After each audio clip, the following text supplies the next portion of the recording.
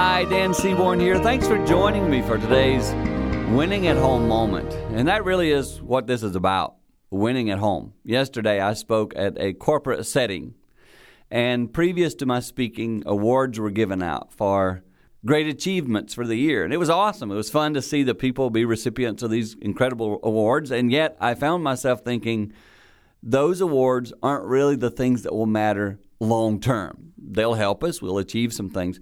But the people who we live with, there's the spot we want rewards.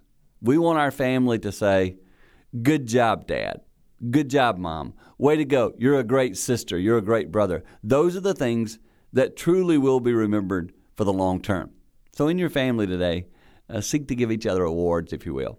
Thank someone who's been kind to you. Those are little things that will help you grow together and therefore win at home.